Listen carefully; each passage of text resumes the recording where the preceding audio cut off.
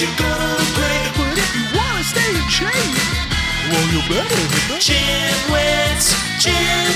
That's right, man. Tell 'em. Welcome to the GymWits podcast. I'm Ryan George. I'm Justin Guild, a.k.a. Chef Sonic. And we are the GymWits. So, do you have MoviePass? I do not, but I'm considering getting it. My mom actually Now has you're it. considering getting it? Yeah. Have you been following all the insanity around MoviePass right now? Oh, no. It's a good thing It's a that terrible you told me. idea to get it. Oh, all right, good. Well, okay, so I'm surprised at how many people are not aware of the insanity or of MoviePass. So, if you didn't know, up until recently, MoviePass for basically $10 a month allowed you to go to a movie a day, every day. The only restrictions were you couldn't go to the same movie, twice, and you could only see one movie a day.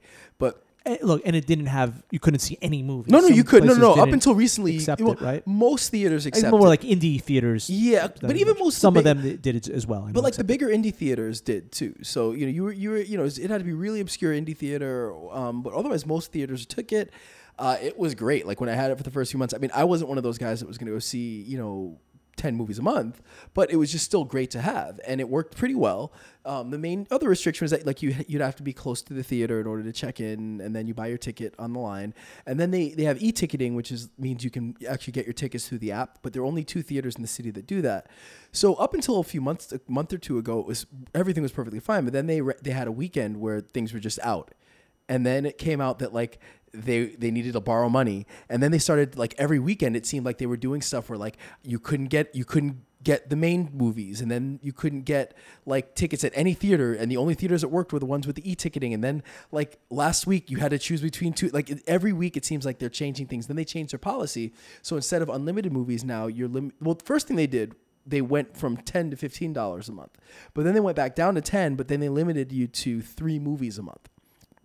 So there are a few others that you might want to consider. Like there's AMC has their own one now where it's like 3 movies a month. I think it's 3 movies a week for $20 a month. So it's twice as expensive, but it's AMC. You can see IMAX, 3D, and all that stuff. There's another one, I think Cinema or Cinemia or something like that. They have one too, but I would do your research first because MoviePass is all a mess. And I'm still subscribing because for me it works because I can I don't see more than 3 movies a month as it is. And if it's only $10, and the e-ticketing works, there are 2 theaters that work for me for e-ticketing. So I kind of like that you can just go on, reserve ahead of time, but we'll see how much longer this lasts. I think if anything, MoviePass is kind of like the MySpace of this type of thing, where, It's funny. It's opened the floodgates. So you really can't get rid of it. But I think between AMC and some of these other companies, I think you're just gonna have better iterations of it, and MoviePass might, if they don't fix things soon, they may fall by the wayside. But anyway, sorry, you tuned in for fitness, but you're gonna get movie talk for a few minutes. So have you seen any good movies? I did. I saw a wonderful documentary. Oh, was it 3 Identical recently. Strangers? I did see that one, which cool, was great, but I saw another one, and What? it was the documentary on Mr. Rogers. I didn't see that yet. Is that good? Is it good? Oh, it's fantastic. Yeah. It's a wonderful movie. Yeah. It really turns out that he's just an incredible person. He's almost like a modern day saint. Yeah. Really, for what he did. And there was one part, I'm not going to go into really the story. It's if you don't know about Mr. Rogers, he was a child's television show, Mr. Rogers' Neighborhood, from the late 60s all the way through the 1980s. I don't think anyone listening to this podcast doesn't know who Mr. Rogers You never is. know. There's younger folks that he wasn't around. I remember I watched him when I was very young. Did you watch him as well? Of course. So he was really all about sort of integrity and making quality children's programming. So that's sort of what he was about. And it was just so funny how I recommend to go see the documentary. It's really fantastic. There's just one part which sort of I was thinking of recently, and it's funny how in a recent episode that Ryan and I recorded, we talked about a little bit about extrapolating information. So if you're reading a study and it says, it says one thing, and then you sort of take it to mean the next. So in this instance, there was a study on how fitness can help with mental health. right? So it basically said if you the subjects that were suffering from depression had less depression when they participated in fitness activities. And so one could extrapolate from that, oh, well, the more exercise I do, the better my mental health. But it actually turns out that that's not true, that the study said there is a limit and that actually you have a decline in mental health if you go too far with the exercise. So there was just one part of this movie that these sort of professional newscasters, journalists made really extrapolating. So one big thing that Mr. Rogers said was, you are special, you are loved. And there was a sort of a religious undertone to it because he was a religious person. And what they extrapolated from it was that he was telling kids, you're special, so you are entitled, and that they were blaming him for a generation of entitled youth. When if they had done really any research, they would have known that he would have not been into telling kids that they deserve. He just wanted to tell kids that they were loved, or that they should be loved, or they're loved by God, or whatever it was. Mm-hmm. Right? Not that they're entitled, not that they're deserve things without working for them. He was a very hard worker. He would have never been in favor of kids not having to work for what they want. He was just basically saying, look, you don't have to be a famous person, right? You're still, to be successful. You're just to be loved is enough. Right, so he in no way said anything about you don't have to work, you don't have to earn anything. But these newscasters were saying stuff like, the journalists, I don't know what they were, they were on some media outlet saying, oh, he was an evil person. He was telling kids that you don't have to work for it. It's like, when did he ever say anything about that? He just said that you're special in your own way. He never said anything about it. So they completely extrapolated, right? I doubt they even looked into him at all. So I was just thinking about that recently. And when we, of course, sort of how that relates to like what you were talking about with information, like with studies and extrapolating too much. So I don't know why I went off on that tangent, Yeah. but it was just something that was very interesting to me. It's something that annoyed me when I was watching the movie, how professional journalists and newscasters could extrapolate this sort of stuff just for who knows why it seemed ridiculous to me. Wow, cool. Okay. What about you? I've seen a bunch of good movies. I will not spend that much time talking about each individual one, but there are some really good things that I think people should see. By the way, we are not endorsed by these movies. They're not paying us to advertise. No, but we're a fitness podcast, so I'm sorry. Maybe we'll leave in the show notes, like you could fast forward to this time if you can timestamp it. But I'm gonna give you a few things that are pretty good. So, Three Identical Strangers, I thought it's really good. It's basically story of these identical triplets who were separated at birth and find each other kind of randomly. And, I guess they became kind of, the word I heard, I think it was like pre-viral kind of, for the time became a kind of viral sensation without internet, obviously. And I think it was around right before we were born that it was a big deal. So obviously we would have no recollection of it. Right in the early 80s. But it's crazy because you think that's the crazy part of the story, and that's not. It just takes a crazy turn. So I would definitely recommend it. It's really, really well done. Then I saw a few really good movies. I saw Black Klansman last night. Oh yeah, I want to see that. Spike Lee, it's awesome. Really good. It's really good. He definitely Spike Lee can be a hit or miss. This was it. It was an excellent movie. If you don't know, it's based on a true story about a black police officer in Colorado who basically infiltrates the Ku Klux Klan and forms a relationship with David Duke, who does not realize that he is a black man on the phone. And obviously they had a white officer kind of portray him in person. But excellent movie. I don't know how much of it's fictionalized, and how much isn't. And clearly there are some dramatic moments that you're pretty sure did not happen in real life. But either way, it's a really, really good movie. So another really good movie. Sorry to Bother You. Have you seen the previews for that? Oh no, barely heard about it. Batshit crazy. It's like Get Out meets Idiocracy.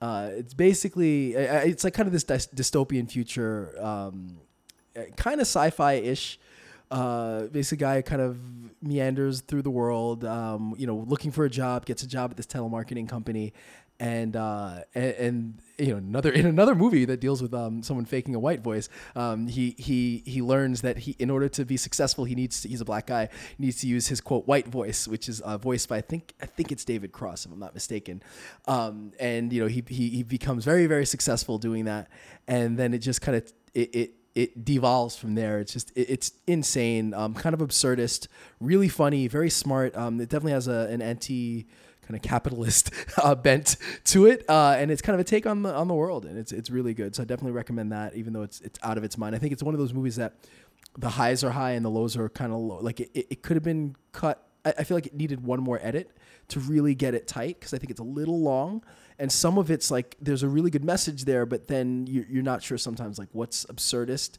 and what's like a real message, which sometimes gets lost a little bit. But I still recommend it. And then probably my favorite movie of the year, and I think this is the last movie I'll bring up in this movie chat, is Blind Spotting, which is I don't think it's done all that great, but it's to me the best movie I've seen this year. And among I've seen some pretty good movies so far, but it's written by two best friends. One of the guys is Daveed Diggs, who is the original guy to play Jefferson in Hamilton, and he's been in other things, like he's in Kimmy Schmidt, and he's in a few other shows here and there. But I guess he and I don't know if it's a childhood best friend or but they're best friends, and they've been writing this script apparently for 10 years, and it's clear because the chemistry between them is really good. But it's basically about a guy who is on parole, and he's kind of got last 3 days of parole, and he it's basically like, all right, just don't mess up these last 3 days and don't go back to jail. And it's kind of him trying to get his act together, and his friend, who's a bit of a knucklehead and instigator, and kind of watching them get through those last few days. And it's one of these movies. It's really funny, and then when it needs to be dramatic, it's really dramatic. And to me, it's kind of subversive, because if you see the previews, you don't get not quite what you expect. But I would say if you see any of these movies, see Blind Spotting. It's probably, again, my favorite movie so far this year. What do you think about the new Academy Award for Best Popular Movie? What does that even mean? I don't even know if they know what it means. It means,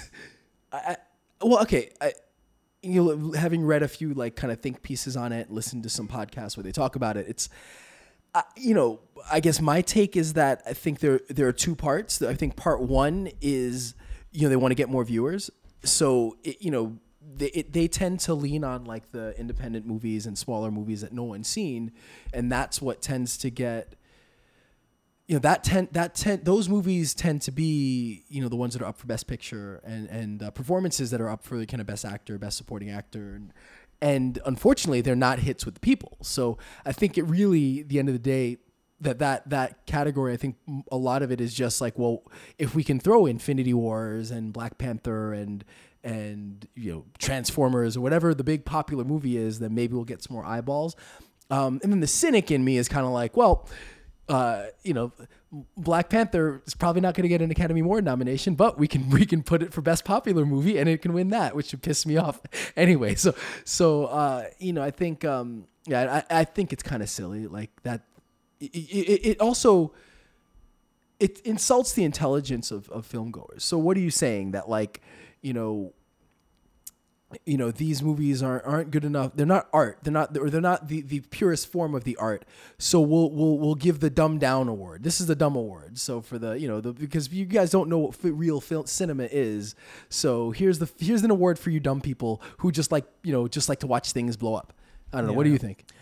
Yeah, I agree. First off, award shows are all shams to begin with. They are celebrations paid for by the entity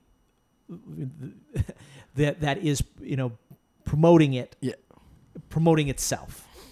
Right. Yeah. So it's like an award show where the people who make the movies are awarding themselves for it. Yeah. So it's just BS to begin with. And that goes for all award shows. Yeah. Right? It's just another form of promotion. Yeah. Now, what I thought you should have, if you're going to have the Best Popular Film, was just straight up make it Most Popular Film.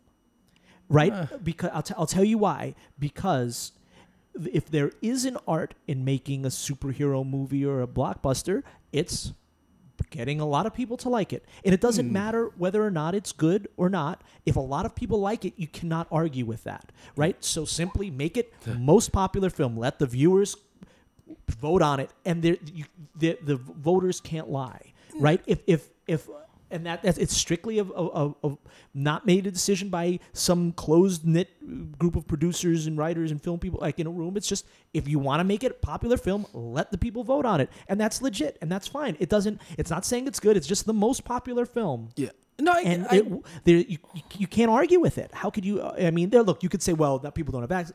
For the most that's part, what like the MTV Movie Awards that's are. Fine. But that's fine. If that's what it is, that's what it is. I think the point is, right,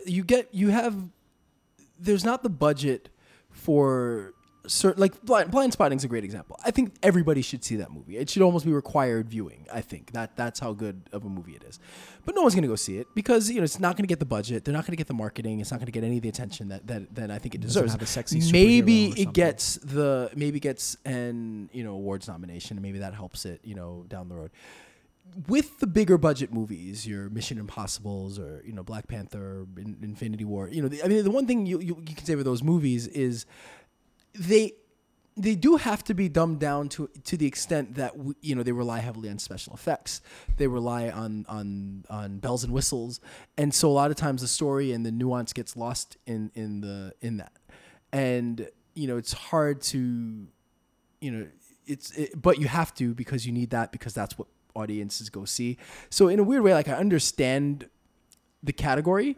Don't they already have a category for best action movie? Because they don't have best action movie. Or they have like cinematography. They've got like effects. But they don't have best action. Wouldn't that be I'm sorry, that's what I meant. Wouldn't that be a better category? Or like just the pop culture award. But I still think, like, look, and this started way back with The Dark Knight. Remember, The Dark Knight came out. I think I think it was the best movie that year. I think it's phenomenal. And it didn't even get nominated. So then they increased the number of awards to allow for that. And clearly that didn't work. I don't know how you fix that. Because yes, most of these movies don't hold up, to time, they don't hold up, as far as being great movies. I'm fully aware of that, but I don't think the answer is to create a best of these stupid popcorn flicks so that we can get your eyeballs on the show award. I think they need to, think a better way around that, maybe, or decide, change the criteria for deciding, or maybe, I don't know. But I think, I think I'm cynical about the award, and I think it's silly, and I don't think it's going to mean nothing. Whatever movie wins, it will be Black Panther. That's going to win that award. And it's like, sucks. Cause if you're going to put that up, put it up for Best Picture, whether or not you believe that, put those movies up for that, that award, or don't put it up for those awards. Let them win the effects and cinematography, or, whatever or maybe not, but effects or whatever. That's what I think is either make a most popular movie or make a best action movie, because they're mostly action movies, right? That's fair. Yep. So that seems to. I would say best action movie might do it, because I think popular movie, like, what the hell does that even mean? What's the criteria? Like, what if what if you take a movie? I don't know. What if some indie movie just makes it big and becomes a massive monster hit? Yeah. Does that then become popular? And then what about a movie like, I can't even think right now, but what about a movie that was a big, what if it's a Mummy that's a massive failure but was done for like a $200 million budget? Then what do you do for that? And what if you do have the Dark Knights of the world, like, where you do have a movie that's that good? Like, where does it get? Can it be in both categories? Can you have a movie that there's all these things. So yeah, you guys listen to Ryan and Justin go to the movies. But we actually do have fitness talk today. It was an interview out. Justin had some issues last week and some family issues, so he was not present for the interview, but I had a really good chat with Mike Rosa of Anabolic Aliens, and a really fun chat. We talked about powerlifting, talked about his social media, which has a huge subscriber base, and a really good time. Kind of too bad you didn't jump on the call. I'm familiar with Anabolic Aliens. Yeah, but we'll have him on again. It was really fun chat. We talked about a lot, and there's so much more that we can talk about that we'll definitely have him back. So without further ado, here is my interview with Mike Rosa. Hey everyone, we're here with Mike Rosa of Anabolic Aliens. Mike, how are you doing today? Hey Ryan, thanks for having me on. I'm doing great. How are you? I'm great, thanks. So, Mike, you've got for a young guy, I'm definitely jealous when I saw your age. You've got a lot going on in fitness. I'm really kind of impressed, and I think if I was to tell somebody that was getting started as a trainer and in health and fitness, I would try to direct them in the way that you've gone. So, congrats, on what you've been able to get done so far. Thank you very much. I mean, I know what I wanted to do for a while, so it's just a matter of getting after it. Absolutely. So I guess before we kind of get really into your business and what you've got going on, we always kind of want to get started with any of our guests to get a little bit of your kind of health and fitness origin story. So, whether you started as a kid playing baseball or you got into it as an adult, maybe give us a little bit of kind of your own background in sports, health, and fitness. Yeah, absolutely. So I originally, baseball is actually my main sport. I originally actually went to college for baseball to Western New England University. And I as I started to advance more into the fitness aspect, I actually started gearing away from sports. I played baseball, basketball, and I was also doing track. And then senior year was when things really started to take off fitness-wise for me. Me and my mom actually did the entire Insanity program together, and that's where I kind of fell in love with exercise, especially the HIIT format. And ever since then, we were waking up at like 5 a.m. doing the workouts together just to make sure we got them in. Then I'd go to school, I'd go to baseball practice, and then I'd go to the gym after that. So it really just started seriously my senior year. And then after I went to college for baseball, I realized that they had me only doing like specified lifts for the team, and it wasn't really my style of lifting. I kind of wanted to get into my own routes, so I ended up transferring to the University of New Hampshire. And that's when I started really my powerlifting career. I got my personal training certification from ISFTA and started personal training under CASA Health and Wellness in Groton, Mass. And then that kind of sparked me into more group training because I really loved the HIIT format. So I was running boot camps and all these different types of classes. And then I started to do that at the University of New Hampshire. And then I competed that summer going into my sophomore year for my first powerlifting meet. And that's also when Anabolic Aliens first started. So everything really started with that Insanity program that me and my mom did senior year. And ever since then, it just kept progressing and progressing. Well, that's awesome. So yeah, I'm a huge fan of HIIT style training as well. So I guess a question for you is, do you find that the HIIT training and the powerlifting work well together, or do you find that you need to kind of make modifications for your own training? Like, because they're somewhat different stylistically, although I definitely can see how they work well together. Kind of, how do you manage the balance for yourself? So I love working out. I'm literally in the gym for like 2 to 4 hours every 6 days a week. And what I actually do, the way my training is set up is I do a power building program for my main compounds and accessory lifts. And the way I incorporate HIIT is I always do HIIT as a finisher for a muscle group, but more so I do it for abs and cardio. I'm a huge fan of Tabata cardio as well as Tabata abs. And then I love just playing around with other kinds of HIIT formats like 45 seconds of activity followed by 15 seconds of rest and so forth. Because I'm just a huge believer in the power building aspect. So build your base basically of strength and size, and then use the HIIT format to more tone up and burn fat at the same time. Awesome. So actually, I want to get into powerlifting, but since we're on the subject of HIIT, for our listeners who maybe aren't quite familiar, it's definitely become more of a buzzword. Can you maybe explain how HIIT might work and kind of what are some of the benefits of doing that style of training? Yeah. So HIIT is high intensity interval training, and it basically works in intervals. So there's ton of different options you can go about for HIIT. So like I said, one of my favorite methods is Tabata, which is 20 seconds of activity followed by 10-second rest, and you do a circuit for a full 4 minutes, and that's considered one set. And I mean, you can do it for a different amount of time. I normally do Tabata for 4 to 5 sets, so 16 or 20 minutes total. And what it's basically doing is it's going to spike up the heart rate, and then during the rest periods, you're basically trying to calm back down, lower the heart rate, and those accelerations of the heart rate really help accelerate fat loss. And it's one of my favorite methods, and able to, while you're trying to build or even maintain muscle mass, so you can also burn fat, basically kind of in the same process. So that's how I philosophize my workouts with the strength building, and then going into the HIIT aspect. Yeah, awesome. So now with powerlifting, so you got into powerlifting then in college, right? Yep, my freshman year. Cool. So now what are you still competing? I'm about to sign up for the USAPL Nationals in October. Awesome. So now, what are the lifts? So I guess what are the lifts associated with powerlifting, and how is it different? Some people it gets kind of misconstrued with or misconnected with with Olympic lifts. So like, what's the difference between like powerlifting, Olympic lifting, and I guess what lifts are involved? And kind of maybe give us a little bit about some of how the training is to really maximize your performance. Yeah, absolutely. So powerlifting meets it's squat, bench, and deadlift in that order. So you have 3 attempts per lift. So for most federations, you can't really go up unless you can have your first attempt is completed, meaning you get all white lights. So there's white lights and red lights, and you want all white lights. If you get 2 red lights, the lift doesn't count and you can't go up in weight. So you start kind of the first attempt, you want to make it something. Your opener should be something that you're very confident to get, something you can pretty easily get through, and then you go up. The second attempt, for me, my second attempt is normally my previous max, and then after that, I'll go for a whole new max in the meet. And that's basically my philosophy behind setting up my attempts for my meets. Some people will played a little more conservative, and they'll use right around their max as their third attempt. I kind of like get in after it and see what I'm made of on the platform because you have so much adrenaline during that. Yeah. Then like the difference though with powerlifting and Olympic lifting is more like snatches and cleans. Now I'm definitely not an expert in those lifts. I don't really incorporate them into my training. I know a bunch of powerlifters do. It's just something I haven't really adapted into yet. And I mean, maybe I can consider it in the future, but my basically setup from how I do my programming is I work off RPE, which is resting. What is it? RPE. What is it? I'm blanking on this name right now. Rate per exhaustion. Okay, yeah. Rate. Yeah. Or is it rate of perceived exertion? Rate of perceived exertion.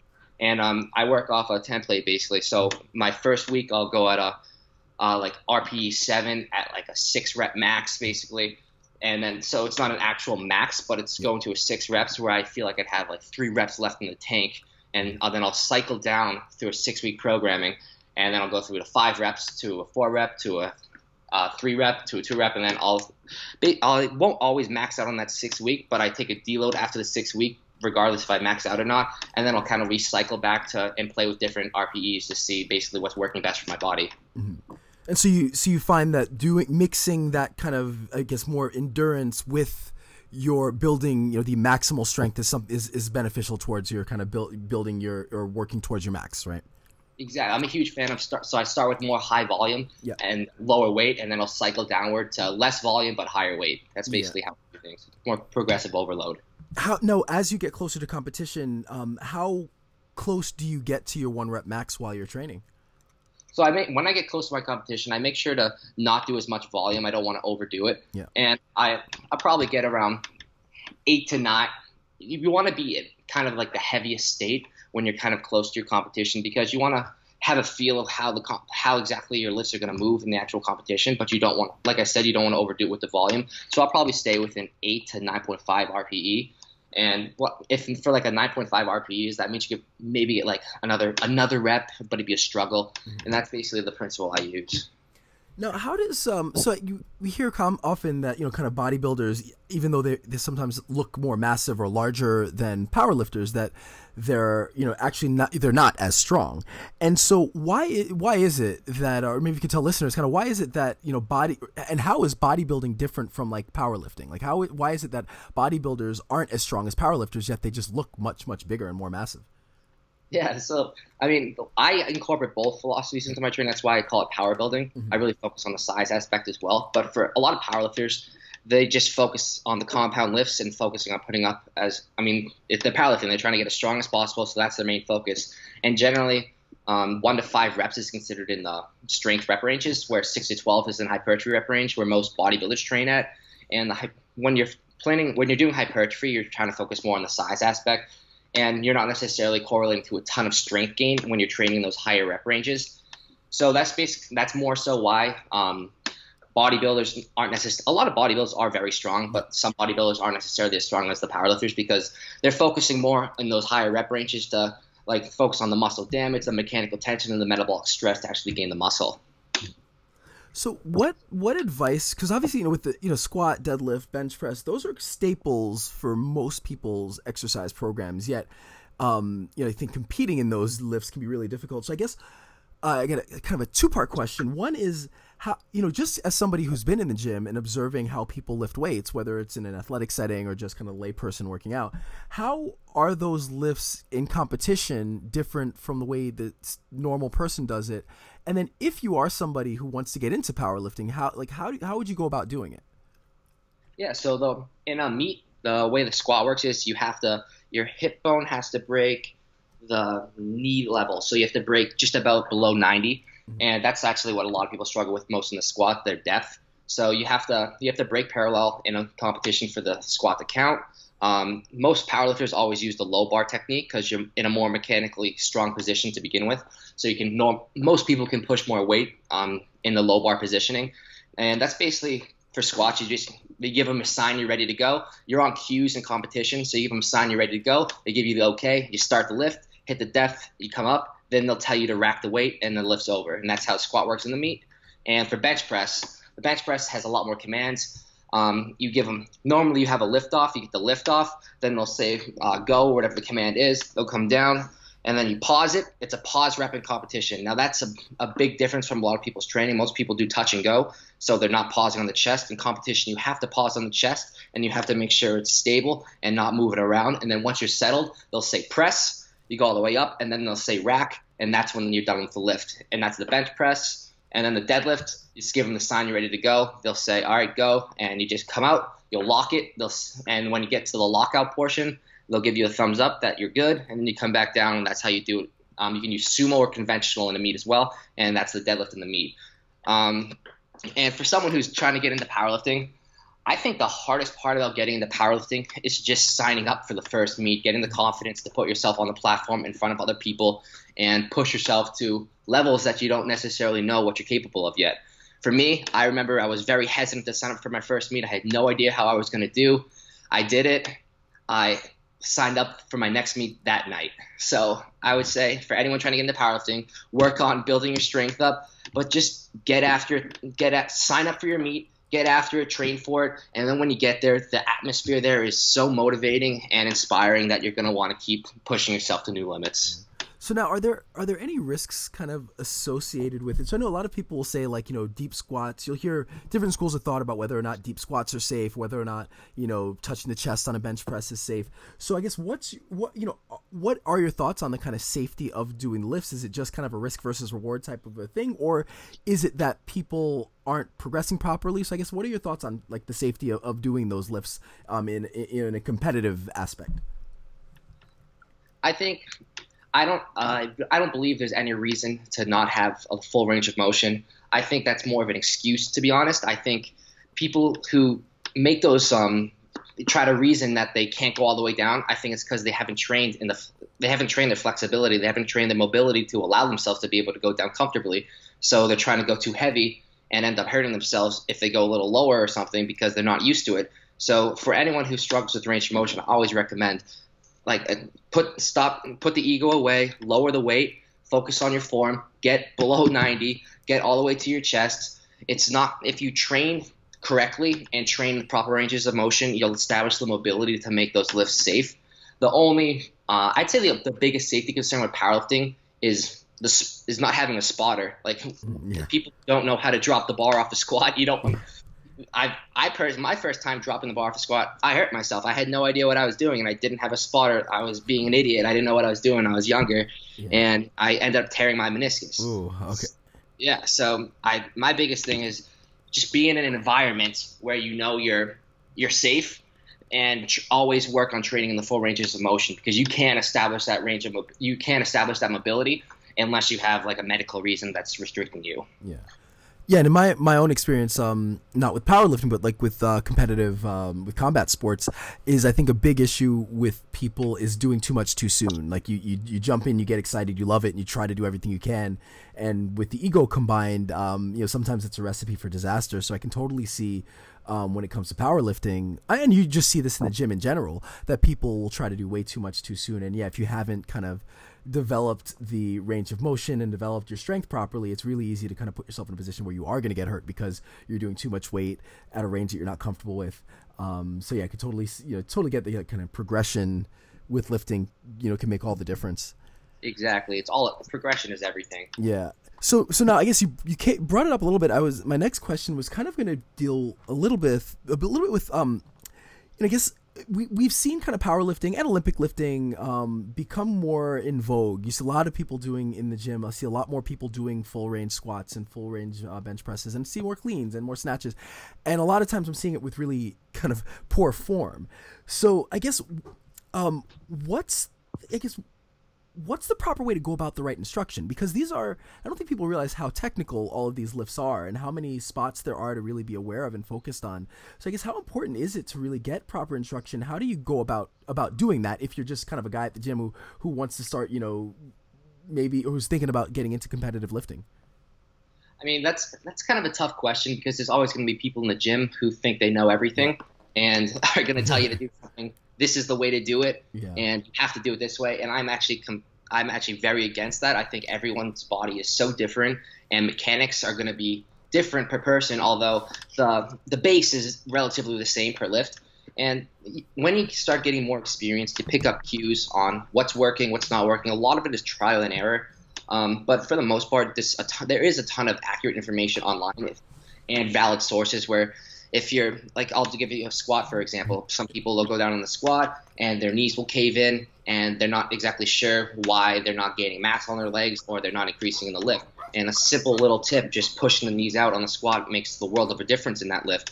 And it's little things like that you pick up over time as you become more and more familiar with the lifts. And you'll for me, I'll give another example. I'll give low bar, for example. It took me 6 months to get comfortable with low bar squatting. And it was just a concept of trial and error and figuring out what was most comfortable, what worked best for me, and then what put me in the strongest mechanical advantage. I'm still trying to figure out my most comfortable position for deadlifting, and that's probably my most annoying lift. And I'm just recently switched over to sumo, which is a much more technical lift than the conventional deadlift. So it is very – when you start out, start light, get your comfort zone, and figure out which method is going to give you the best result. But for the most part, I really do think it's a lot of trial and error because everyone is very different. So there's specific tips you can use to cue yourself to improve each lift, but specifically finding what works best for you is just a process of trial and error over time. Got it. So I guess we'll shift gears a little bit from powerlifting. So your brand is Anabolic Aliens. So I guess tell me, how did you come up with the name, first of all?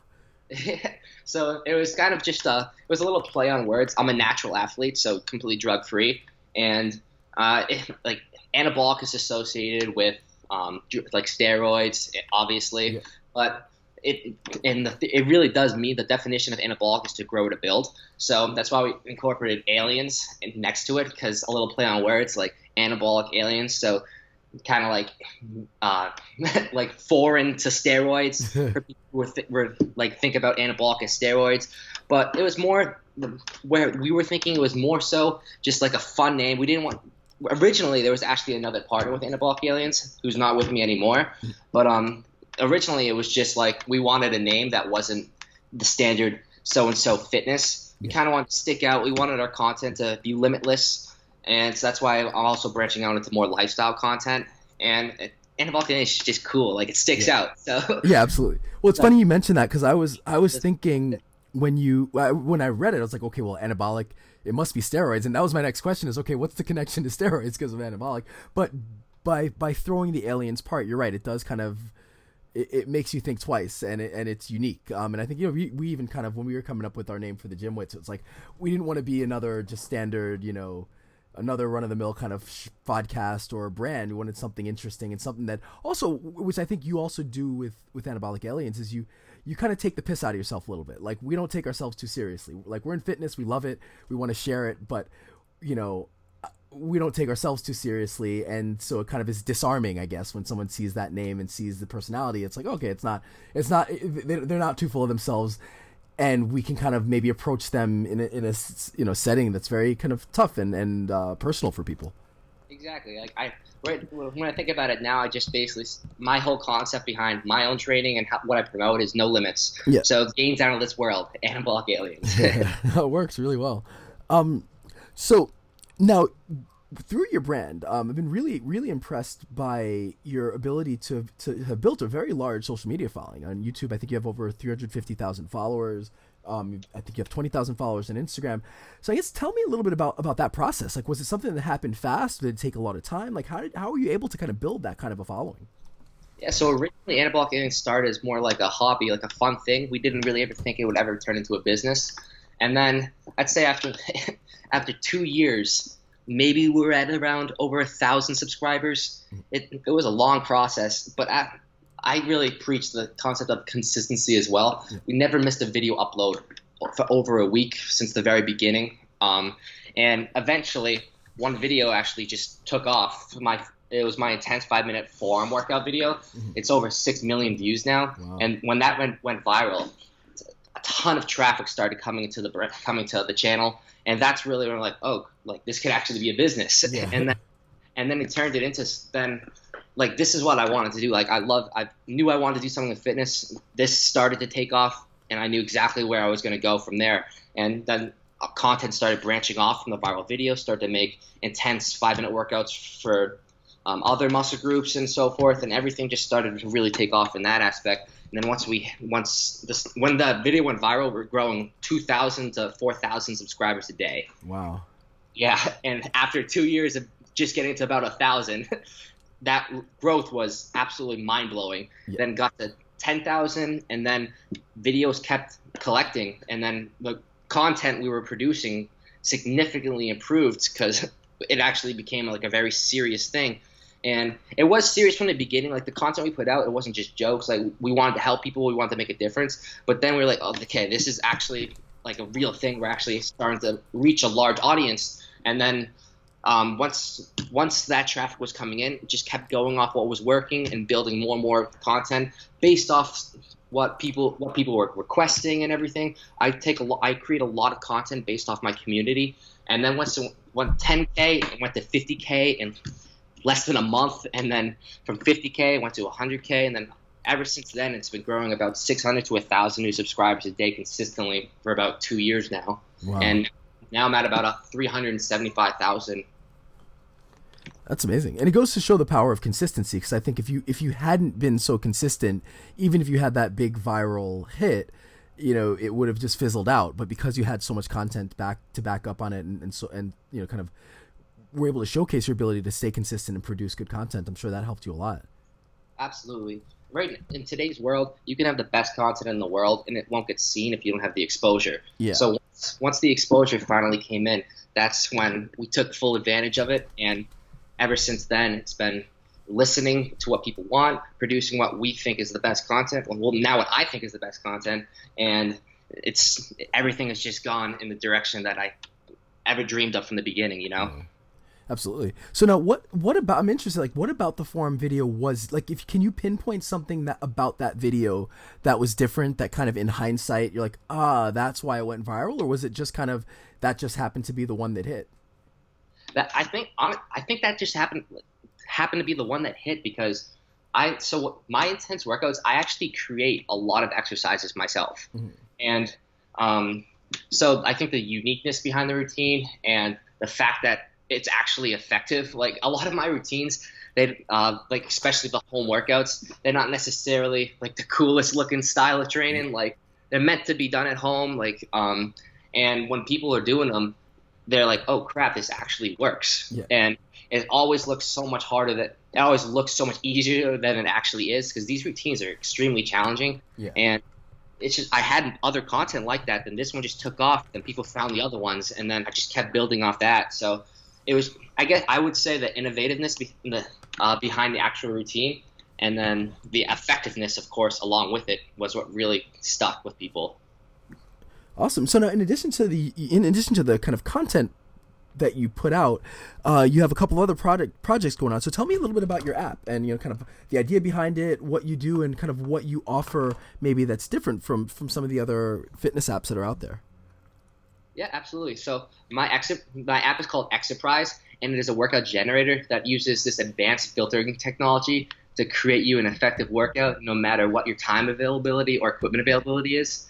So you select what muscle groups you want to work out, the equipment you want to use, then your choice of time intervals or sets and reps now, which is actually the new feature, and then how long you want to actually work out for. And then all you do is click generate my workout, and boom, your workout's already generated for you. We have over 500 exercises in the database, so it's worked off a randomization process, which is based off the selections you chose. And then if you want to even further customize the workout, you can choose alternatives, change the order, change the amount of sets, reps, or rests. And then if you're happy for your workout for the day, you hit the play button, and the workout screen has a video of the exercise playing on the loop for you to optimize your form, and then an image at the bottom for you to show what the next exercise is, and then other features like the ability to save your workouts and all sorts of other stuff. And there's a ton more features in the works for that. So it's really the first ever app I did a lot of research, and this is the first app I've ever seen that offers these specific features, along with the amount of exercises, especially considering I've actually created a majority of the bodyweight exercises myself. So it was originally that every single exercise in the database was made to be done at home or at the gym. So no matter where you are, you could do the workout. And now we're incorporating even more gym-specific exercises, because I want the app to be for literally every type of exercise enthusiast. I don't care if you're a powerlifter. I don't care if you're a home workout goer. Whatever you do, I want Exerprise to be the app that you can use. That's awesome. And is it a free app or is it a paid app? Yeah, Exerprise is a free download, and you can see some of the reviews. It's a ton of great reviews already. It's people get great workouts from the free. I wanted people to be able to use the app no matter if they have the luxury to actually buy the premium services. The premium services just give you access to every single exercise in the database, along with a bunch of new features that will be coming out and the ability to save unlimited workouts and so forth. But you can 100% get an amazing workout and an effective workout just by the free version. Awesome. And then tell us about your website. Yeah, my website, anabolicaliens.com. I use that mainly I sell apparel on there, but apparel is not really my main focus. I do a lot of online coaching, meaning just like I create customized workout and meal plans tailored to the specific individual. Mm-hmm. So that's what I mainly do on my website, as well as I make a bunch of pre-made programs, like programs I followed myself that I've absolutely loved, and I'll put them out. And I also incorporate a lot of my YouTube workouts into full programs that I put on my website, and just make basically a easy to follow weekly setup to optimize my YouTube workouts into one format. So now, is your online program, is it more of like a subscription type of service, or is it more one-on-one coaching? And I guess in addition to that, how do you solve that problem of kind of with one-on-one coaching? Sometimes there's an issue of, since you're not in person, it's kind of hard to monitor the person. So how do you kind of skirt that issue of not being physically there one-on-one with somebody?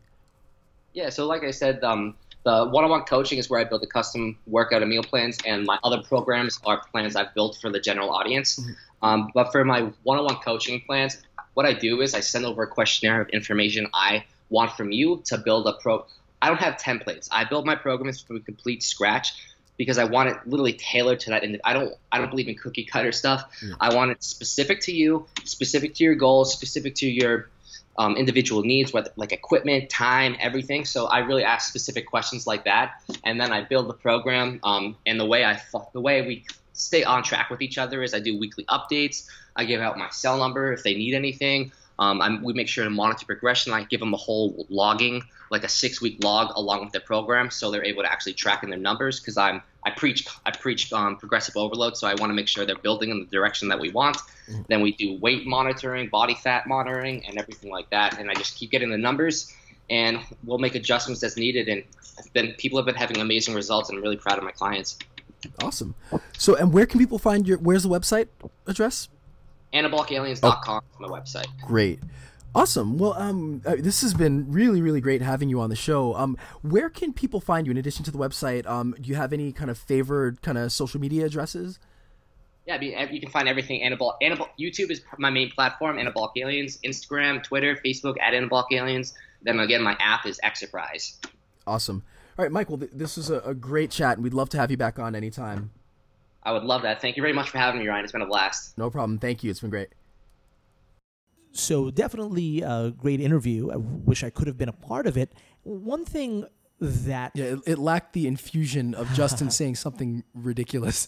And like, I always love that moment where you say something kind of weird, And then there's that pause where the guest is like trying to figure out like, was he serious? What's going on? And then they realize, it was a joke and it was a specific type of humor. But yeah, it missed that. So hopefully we get back to that at some point. Yeah, I'm sure we will. So I'll tell a little story that I've dealt with a lot. Not fitness related, but I'll mention how it relates back to the interview. So as you guys know, I have been a guitar teacher for years, and a big part of what I like to teach, I'll teach song, repertoire, but I believe that technique is very important. And the reason why I believe I'm a good teacher is because I studied technique rigorously when I was coming up. And I believe that same thing with fitness or martial arts, that technique is your core, right? That it allows you to play what you want, execute what you want. And I have had a ton of students that have come to me, whether they learned online, whether they learned from a teacher that was not really a professional but could play a little bit, so they just thought, oh, this person is good, so he can teach me.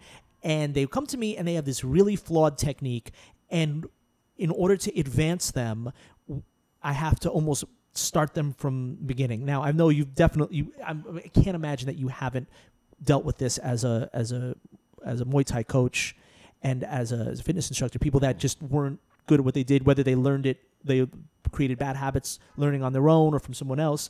But I'm sure you've seen that before.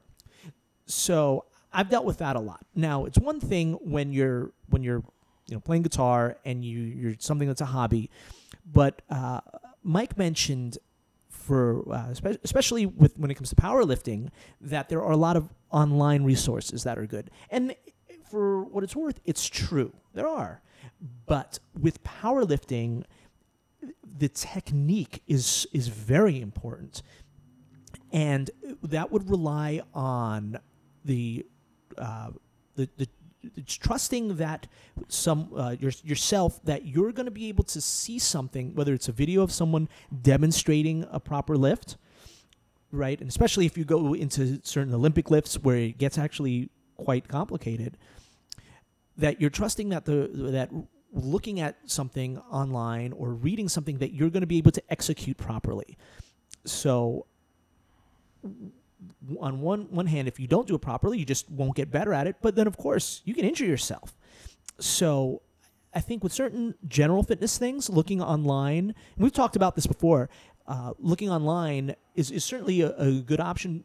But when it comes to something very specific, like lifting, especially powerlifting, you're putting up very heavy weights. Form and technique is very important. And if you're not doing it right, it's just it's very potentially opening a can of worms.